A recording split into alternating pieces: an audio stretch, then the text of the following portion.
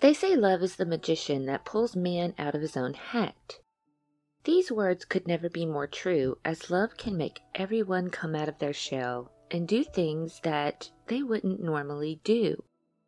It can be a positive change in many, but for some, you may not like who comes out of that hat. We all know that love can be blinding, causing you to do things you know are not right.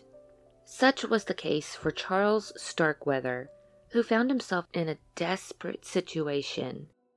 He was desperate to marry his 14-year-old girlfriend, desperate to make money, and desperate to get out of the Nebraska town where he was labeled a loser. This desperation led Starkweather and his girlfriend, Caril and Fugate, on a murdering spree that shocked the nation, killing 11 in just a little over a month.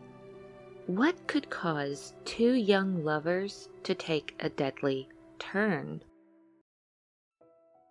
Welcome to another episode of Crimson Sin with Tamsin Lee. I am your host, Tamsin Lee. A link to today's show notes can be found in the description.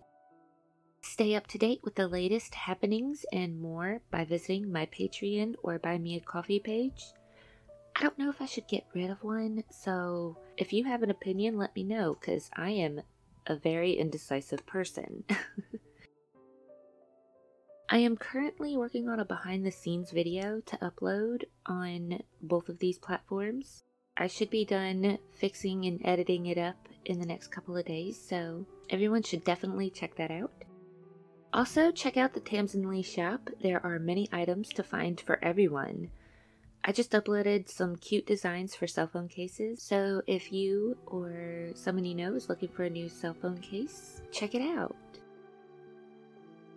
Today's case is the third episode in the Couples Who Slay Valentine's Day Countdown and brings us to Lincoln, Nebraska, where Charles Raymond Starkweather and his underage girlfriend, Caril Ann Fugate, went on a murdering spree in 1958, leaving many deaths in their wake. A tale that was destined to end in tragedy. To this day, their story lives on in media and has been the inspiration for many shows and movies. But Caril's culpability in these murders still remains a mystery. Charles Starkweather was born on November 24th, 1938, to Guy and Helen Starkweather. He was the third of 7 children raised in a poor, uneducated, but hardworking family. He and his siblings were born and raised during the Great Depression, but their parents never let them go without food or shelter. While the Starkweather family was poor, the children still had a good childhood and made great memories together. In their community, the Starkweather children were even considered well-behaved. Their father, Guy, was described as a handsome and talkative man who would have been better suited for white-collar work rather than working in the carpenter's trade. William Allen stated that Guy didn't have the necessary stamina, and because of various ailments, including a weak back and arthritis, he did not work regularly. Helen was described as a small, frizzy, red-headed woman who was strong and kind. The matriarch held things together and worked as a waitress to help support the family's income. Charles's childhood memories with his family were great, but the same could not be said about his school experiences, which were quite traumatic for him. Charles had a slight speech impediment, which the other kids laughed at, and they would tease him about his bowed legs. He was born with a mild birth defect called genu varum, which caused his legs to be misshapen. While in school, Charles never applied himself and was considered to be a slow learner. But when he was 15, it was discovered that he suffered from a severe myopia, which many suspected was the cause of his problems with learning in school. His case of myopia was so severe that he could not even read the largest letter on the eye chart. While he did not do well in many subjects, he excelled when it came to gym class due to his strength and coordination. His self-esteem was boosted by this physical ability. However, he would use these abilities to continuously fight with other boys in school. Charles would blame all of his fights on being made fun of as a child. Some of the fights were brief outbursts of violence, while other times the fights would not end until they were either broken up or the other boy lay on the ground. The constant fighting earned him the reputation for being one of the meanest, toughest kids in Lincoln. While in 9th grade, he met and fought with a classmate named Bob Von Bush, who became one of Charles's closest friends. Bob stated, "He could be the kindest person you've ever seen. He'd do anything for you if he liked you. He was a hell of a lot of fun to be around, too." Everything was just one big joke to him. But he had this other side. He could be mean as hell, cruel. If he saw some poor guy on the street who was bigger than he was, better looking or better dressed, he'd try to take the poor bastard down to his size. Charles and Bob were obsessed with James Dean and had seen all of his movies. Of course, Charles tried to imitate Dean's mannerisms, clothes, and hairstyle, along with his signature tight jeans and cowboy boots. But from his description, he was a flawed imitation, as he did not have Dean's looks, brains, or talent. The only relatable thing Charles had regarding James Dean was his isolation and rebellion. Charles also grew an obsession with hunting and guns. It was also around this time that he began having terrifying nightmares and vivid, bizarre hallucinations, during which he would claim that he would be conversing with death. Charles quit school when he was 16 years old and began working at the Western Newspaper Union warehouse, loading and unloading trucks. While he worked there, his boss had a very low opinion of Charles, stating that he would have to tell him something 2 or 3 times, and that of all their employees in the warehouse, he thought Charles was the dumbest man there. It was also at around this time that his parents and family allegedly became afraid of him because of his violent outbursts. But Charles felt trapped in repeating the same menial life as his parents, in a low social position and poverty. He believed he would never be able to escape, that his life was controlled, and that he would eventually find himself a manual job, find a wife, have children, and then just die. Charles met Caril Fugate in 1956 when his friend Bob began dating her older sister, Barbara. Even though Caril had just turned 13, Charles became smitten with her, and the four would often go on double dates. Caril was described as a very pretty girl with dark brown hair who always wore a smile. Much like Charles, she had a rebellious nature as well as an unpredictable temper. Her rebellious attitude and temper probably contributed to her poor grades, even failing a grade in elementary school. Her teachers would state that Caril was a slow learner, but Charles thought she was intelligent and treated her like she was a princess. He thought very highly of his girlfriend and fell deeply in love with her. He once stated that without her, he would be thrust back into the world he hated so much. Caril had a positive impact on his life, with her almost making him stop hating himself. He was starting to see himself through her eyes. But really, at this point, it was either he fell deeply in love with her or he became obsessed with her, because really, it just kind of seems like he becomes obsessed with things. Most likely due to her young age, Caril thought Charles was very cool. She was impressed by his cars, his ruggedness, and his looks. Although he came from a poor family, she was in awe that he was able to give her almost anything she wanted. The Western Newspaper Union warehouse was located near the school Caril attended, so Charles was able to see her every day. Even though Caril was too young to drive legally, Charles taught her. He even allowed Caril to take his hot rod for a spin. One day she got into a minor accident while driving his car. This made Charles' father very upset because he was part owner of the car and he had to pay for the damages to the other vehicle. This, of course, was very difficult as the Starkweather family did not have a lot of money. The accident caused a huge fight to break out between Charles and his father, which eventually became physical. After this, he was told he had to find somewhere else to live. For a while, Charles moved in with his friend Bob and his now wife, Barbara. His life became entirely centered around Caril. He started telling people that he and Caril were going to get married. And when that wasn't enough, he started telling his friends that Caril was pregnant with his child. It was a lie that blew up in his face when word got back to Caril's parents. With Caril the apple of his eye, Charles started thinking about how he would make enough money to support himself and Caril. He quit his job at the newspaper warehouse and became a garbage man. The pay wasn't great, as he only made $42 per week in 1957, which is roughly $458.48 today. It was barely enough to support himself, let alone Caril. As a garbage man, he saw the middle and upper class neighborhoods of Lincoln, Nebraska, and he could plainly see what he was missing out on.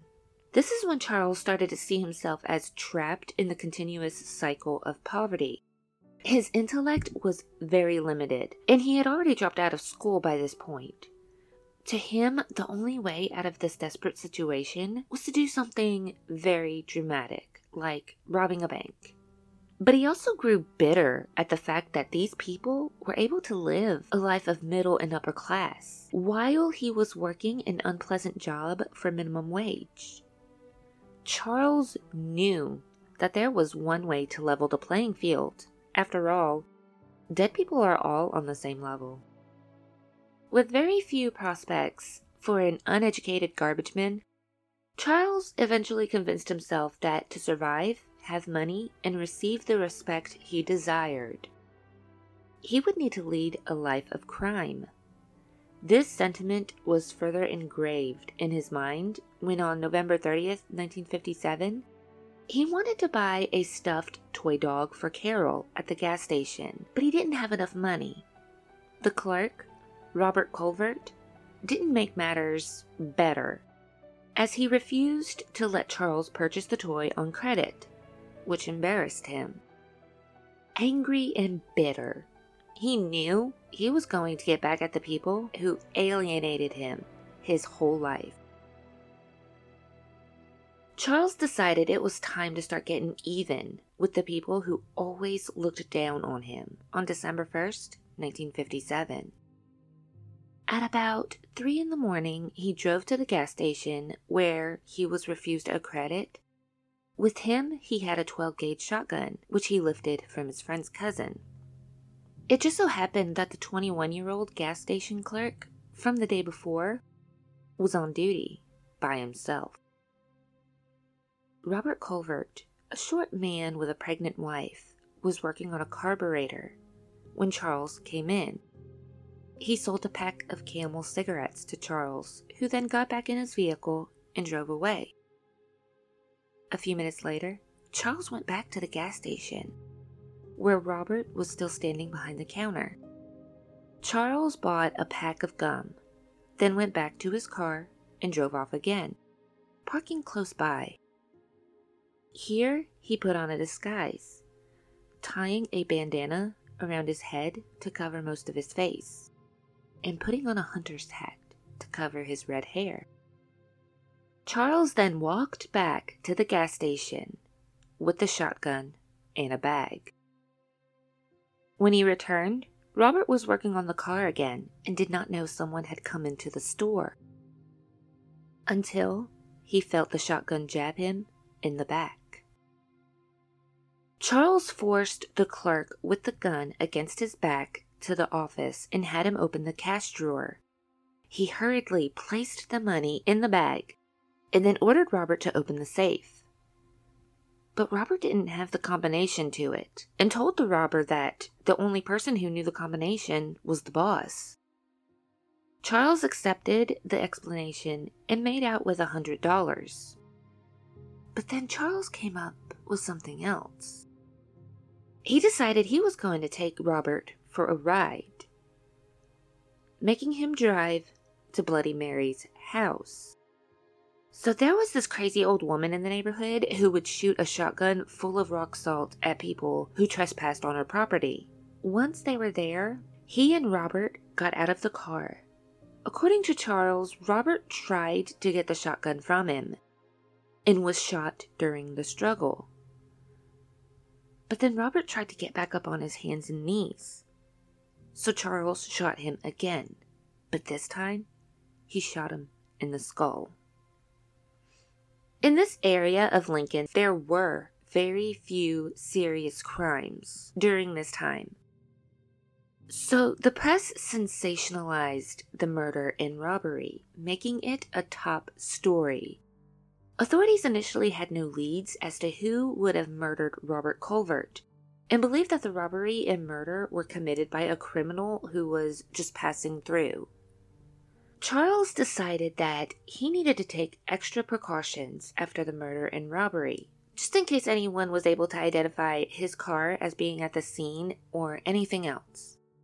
So he painted his car a different color, but that did not stop him from allegedly doing some pretty dumb things that called attention to himself as a suspect.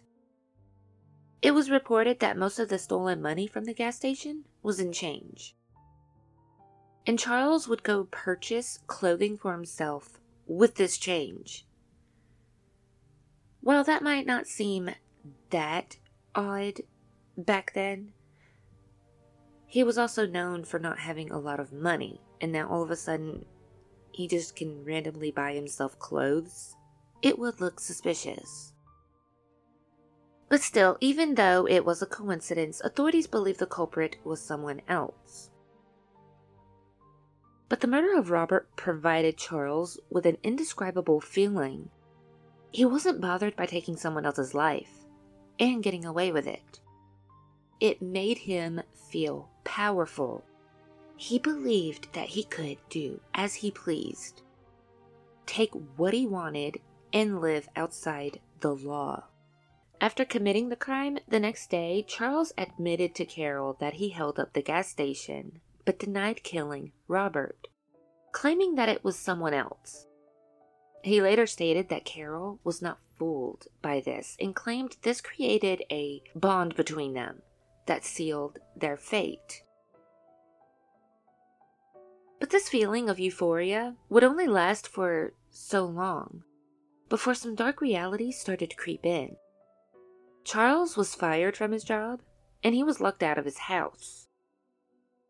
Worse yet, his family and Caril's family were entirely against their relationship and went out of their way to do any and everything to break them up. He was becoming even more desperate. Charles drove over to Caril's house on the afternoon of January 21st, 1958. When he arrived, he brandished a .22 rifle and headed to the back door, where he knocked. Velda Bartlett, Caril's mother, answered the door. Charles claimed that his sole purpose for visiting Caril's parents was to repair their relationship. He brought the rifle and ammunition, hoping to go hunting with Caril's stepfather, Marion Bartlett, and also stated that he had brought 2 discarded carpet samples he had found for Velda. Marion and Velda were in the home with their 2.5-year-old daughter, Betty Jean, who was crying. According to Charles, Velda told him that she and her husband did not want him seeing Caril anymore. A loud argument ensued, with Charles claiming that Velda hit him a few times. He further stated that he left the house without the rifle and drove around for a while, before coming back to the house to get the gun. Allegedly, this is when Marion kicked him out the door. According to Charles, he then went to a payphone to call Marion's work, telling them that he was ill and would not be at work for a few days. He then went back to Caril's home and waited for Caril to return from school. When she came home, he told her about the argument he had with her parents.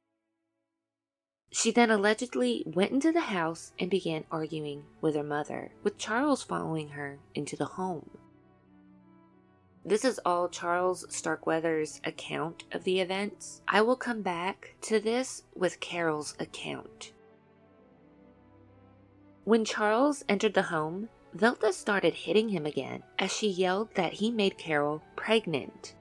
He hit Velda and a struggle ensued for a few minutes before Charles grabbed his gun. Right at that moment, Caril's stepfather came in with a claw hammer, and Charles shot him in the head. Velda allegedly came at him with a knife, and Charles shot her in the face. She still tried to get up, reaching for Betty Jean, when Charles rammed the butt of the rifle into her head a couple of times. He then hit the 2-year-old with the butt of the rifle. Charles recounted, "I picked up that knife that the old lady had, started to walk in the bedroom, and the little girl kept yelling, and I told her to shut up. I started to walk again, and just turned around and threw the kitchen knife I had at her. They said it hit her in the throat, but I thought it hit her in the chest. I went on into the bedroom.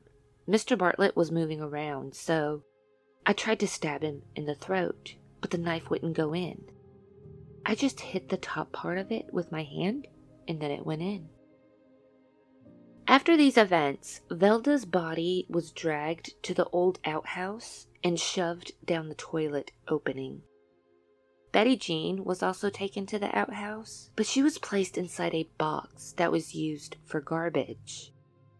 Then Marion's body was dumped on the floor of the chicken coop. Once the victims' bodies were hidden, Charles claimed that he and Caril cleaned up the crime scene inside the house and spent the rest of the evening eating potato chips and drinking Pepsi. They stayed in the house for almost a week, buying milk and bread on credit every day. Numerous people would stop by the house, but were turned away with a sign on the front door stating, "Stay away, everybody is sick with the flu." But that didn't stop everyone. Marion Bartlett's boss came to the door one day, curious to see just how sick he really was. Caril came out and told him that her father was bedridden with the illness. Then Caril's sister Barbara came by with her husband, Bob Von Bush, and Caril allegedly told them both the same story about the flu. Both were highly suspicious of Caril's claims. So Bob came back with his brother to investigate. Caril told them in tears, "Please don't try to get in. Mom's life will be in your hands if you do." The brothers would go to the police to find the answers they wanted. When the police showed up, Caril told them that the family had the flu. They asked her why her brother-in-law would call the police if the family just had the flu. Whatever she told the officers, they felt the young girl was sincere and not in any danger, so they left without any suspicion. They later told Bob that there was no reason for alarm. But Bob and Barbara were still suspicious and had one of Caril's close friends go to the house. This time, a new story was heard. In a low whisper, Caril told her friend, "Some guy is back there with Chuck. He has a Tommy gun. I think they're going to rob a bank." This friend did not tell Barbara and Bob about it, but went home to tell her father, who called the police. Soon, Caril's grandmother came over. Knowing that the flu story was not going to cut it, she decided to go along with one of her other stories. She reportedly told her grandmother, "Go home, Grandma. Oh, Granny, go away. Mommy's life is in danger if you don't." But Grandma got mad and told her granddaughter angrily, "If you don't open this door this second, I'm going to go to town and get a search warrant. You've got Chuck in there with you, and don't tell me you don't." Caril still refused to let her grandma inside. So Grandma went to the police. At her insistence, the officers searched the house, but they didn't check too thoroughly. In the house, they saw it was empty and nothing raised suspicion. Still, Bob Von Bush was not having it and demanded authorities thoroughly search the entire property. Officers refused his request. Charles's father even went to the police, wanting them to pick up his son for questioning, but his request was also denied. That's when Bob took matters into his own hands. With the help of his brother, they searched the Bartlett's home and property, where their fears were confirmed. This time, their pleas to authorities were taken seriously, and an alert was issued for Charles Starkweather and Caril Fugate to be brought in. Charles and Caril needed to skip town, as there were just too many people coming by the home, causing alarm. But this would also prove to be an obstacle, as the vehicle needed new tires. He tried to mend the worst one before leaving, but the repair did not hold. They were able to stay with a 72-year-old family friend of the Starkweathers named August Meyer. The old bachelor had a farm about 20 miles outside of Lincoln where Charles used to hunt. As the couple went down the dirt road, Charles's car got stuck in the mud. Again, this is mostly taken from Charles Starkweather's accounts, and what truly happened remains a mystery as their stories were completely different. What is known for certain is that Charles shot August in the head. Charles claimed he killed August out of self-defense. Charles stated that August tried to shoot him, but his gun jammed, so Charles shot back. He also claimed that he wounded August's dog as the animal ran away. After this, Charles carried the body to a building on the property, covering it with a blanket. Then Caril and he went into August's home, ate his food, stole his money, took his guns, and went to sleep. The next day, one of August's neighbors helped Charles and Caril free the vehicle from the mud. They then took another road to August's farm. Charles would then check to make sure that August's body was still covered in the building. He soon became scared. The blanket he had covered his friend with was gone. Fearing that someone had discovered the body, the couple drove the vehicle down the dirt road, getting stuck yet again. So they took the weapons from the car and left it where it was. Keeping their shotguns hidden, Charles and Caril then hitched a ride from 17-year-old Robert Jensen and his 16-year-old girlfriend, Caril King. Almost instantly, Charles had his shotgun pointed at Robert's neck, demanding money from the pair and making them drive back towards August's farm to an abandoned storm cellar. When they arrived, Charles shot Robert 6 times in the head. He reportedly tried to rape Caril, but was unable to do so. Becoming angry with her, he shot her in the head. Caril's body was left half naked, with her jeans and panties around her ankles, with stab wounds to her stomach and privates. Again, the stories of what actually happened differ. Charles claimed that he shot Robert and Caril Fugate mutilated and shot Caril King because Charles was sexually attracted to her. But Caril Fugate claimed she remained in the car the entire time while the crime took place. The teenagers' bodies were left in the storm cellar as Charles and Caril took off in Robert's car. The couple discussed going to Washington State to stay with Charles's brother. That was the plan. But for some reason, they drove back to Lincoln, their hometown where everyone knew them and everyone was looking for them. Not only was this an incredibly stupid thing to do on their part, but they also decided to drive past Caril's home because they wanted to see if the bodies had been discovered. It wasn't hard to figure out when they saw police cars parked around the entire property. The pair eventually decided they would drive to the most affluent section of town, where they fell asleep in their stolen vehicle. The next day, Charles's car was found stuck in the mud at August Meyer's farm. It did not take long for the bodies of August, Robert, and Caril King to be found. After these grim discoveries, a massive manhunt for Charles Starkweather and Caril Fugate was underway, without authorities knowing that their culprits were right under their very noses. Charles became well acquainted with the affluent part of town from his trash collection days. This is how he planned for his next victims. A 47-year-old man who was close friends with the governor and president of the Capitol Bridge and Capitol Steel Companies, C. Lauer Ward, and his socially prominent wife, Clara. On the morning of January 28, 1958, Clara and their 51-year-old maid, Lillian, were home with their 2 dogs. Charles knocked at the front door while Caril remained in the car. When the maid answered, Charles pointed his gun at her and forced his way into the home. There are so many conflicting stories as to what actually occurred. I found stories where Charles forced Clara to make him pancakes and waffles, waiting on him hand and foot, while others stated he just barged into the home, killing the women and dogs instantly. But what is known is that the women were stabbed to death, and one of the dogs' necks were broken because it would not stop barking.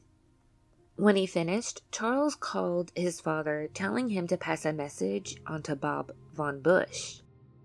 He told him to tell Bob that he was going to kill him for interfering with his relationship with Caril.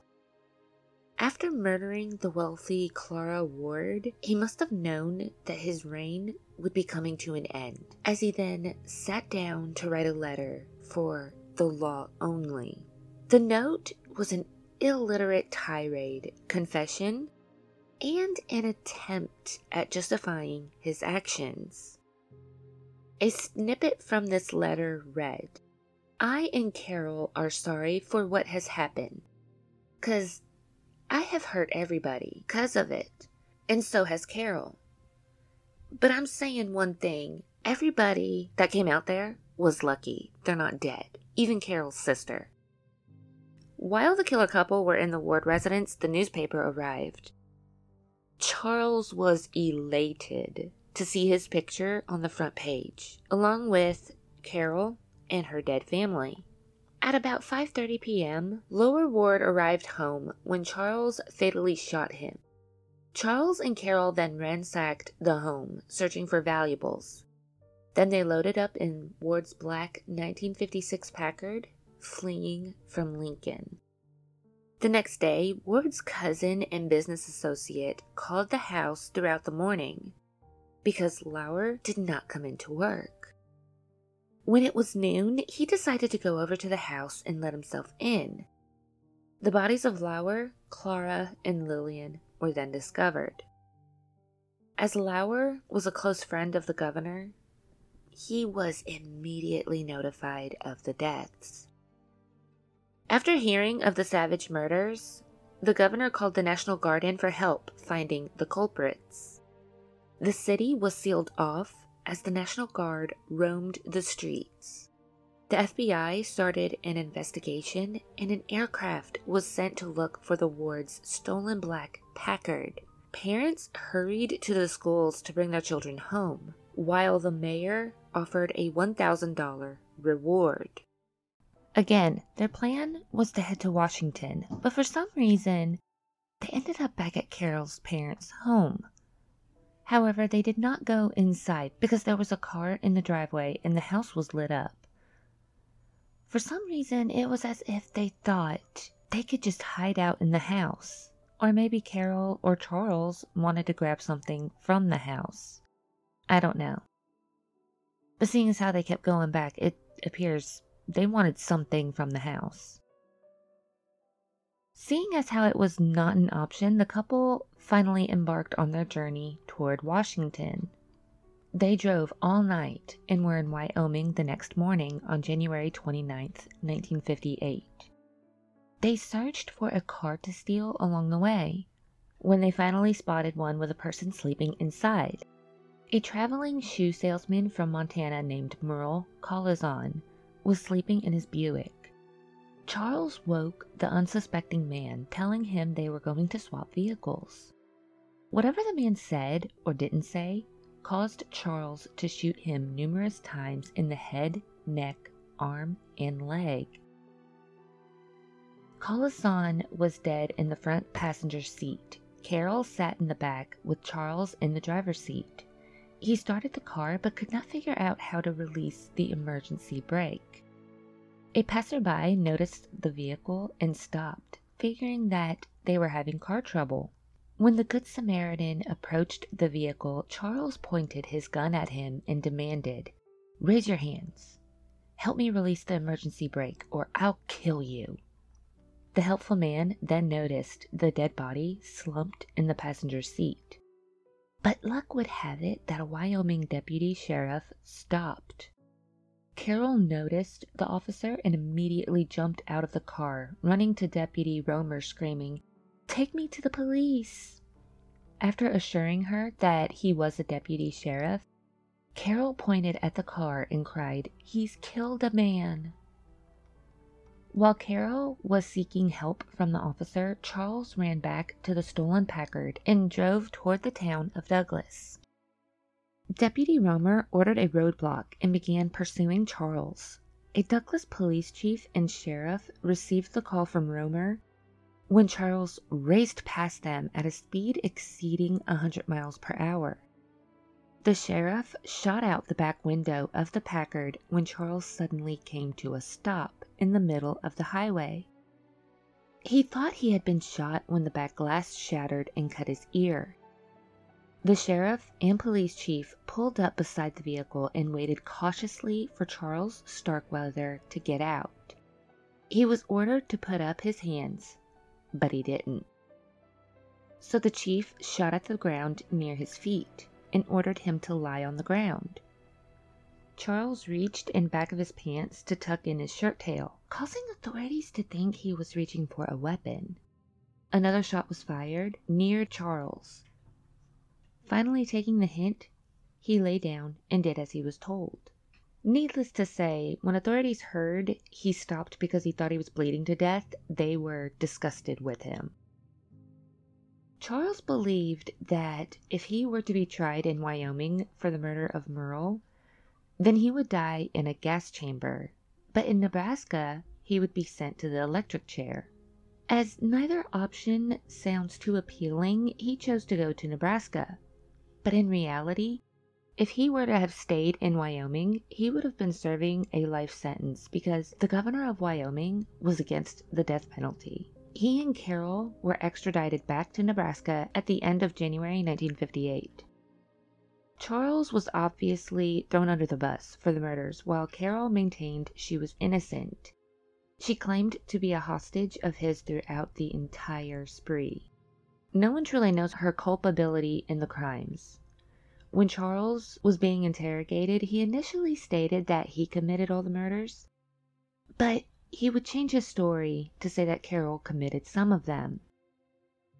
From Caril's story, she stated that her and Charles were broken up when she found him in her home on January 21st. She stated that she had told him numerous times to leave her alone, but he kept chasing after her. On the day her family was murdered, she claimed she came home from school to find Charles holding her at gunpoint. He told her that her family was being held by a few of his gang members, and if she did not do what he said, then he would call these friends to kill her family. But therein lies the problem. She admitted to authorities that she had been with Charles of all of the Nebraska murders. And when they were at the Wards' residence, when the newspaper arrived, their picture had been cut out and found in their possession, leading many to believe that she knew her family was dead the entire time. Both Charles and Caril were charged with first-degree murder and murder while committing a robbery. The couple were tried as adults and faced being sent to the electric chair. On May 5, 1958, Charles Starkweather's trial began, and he did absolutely nothing to help in his defense. His lawyers were desperately trying to put together an insanity defense, but Charles maintained that he was sane. He did not want to be seen as insane. Apparently, in his eyes, it was worse to be seen as insane rather than a cold-blooded killer. When Charles was first captured, the first words he told authorities in Douglas, Wyoming were, "Don't be rough on the girl. She didn't have a thing to do with it." But as time passed, he came to the realization that Caril was trying to set herself up as an unwilling hostage instead of his girlfriend. This is when his story changed and he began implicating her in the crimes. He even stated, "She could have escaped at any time she wanted. I left her alone lots of times. Sometimes when I would go in and get hamburgers, she would be sitting in the car with all of the guns. There would have been nothing to stop her from running away." After an exceedingly emotional plea from his lawyer, the jury made its decision within 24 hours. They found him guilty on both counts of first-degree murder, with the jury asking for the death penalty. Their request was granted, and he was executed by the electric chair on June 25, 1959. He did not give any last words, and reportedly was indifferent about his fate.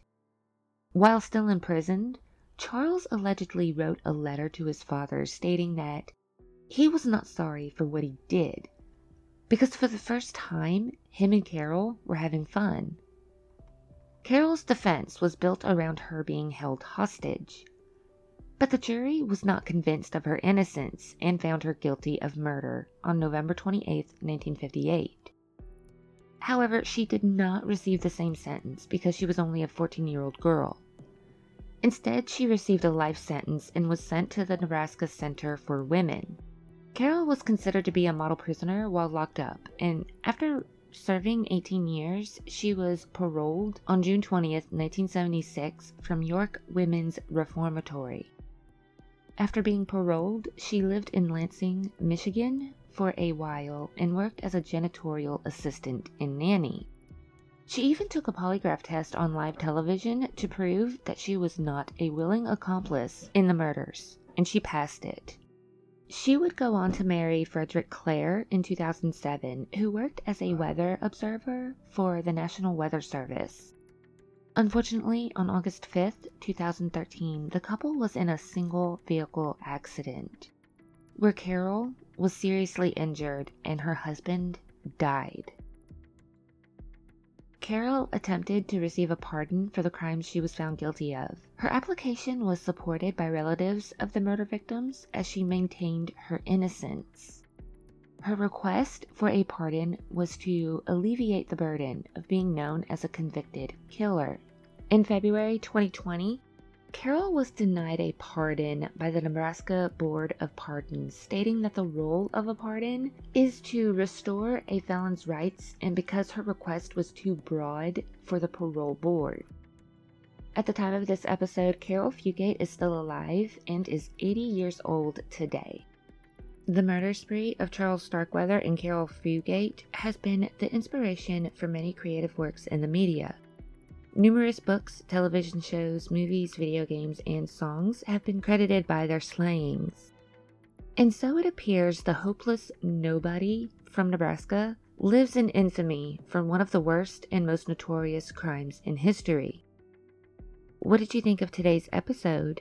Do you think Caril was an innocent hostage of Charles Starkweather or a willing accomplice? Do you think she will ever receive a pardon? Let me know your thoughts in the comments. And don't forget to like and follow for more episodes.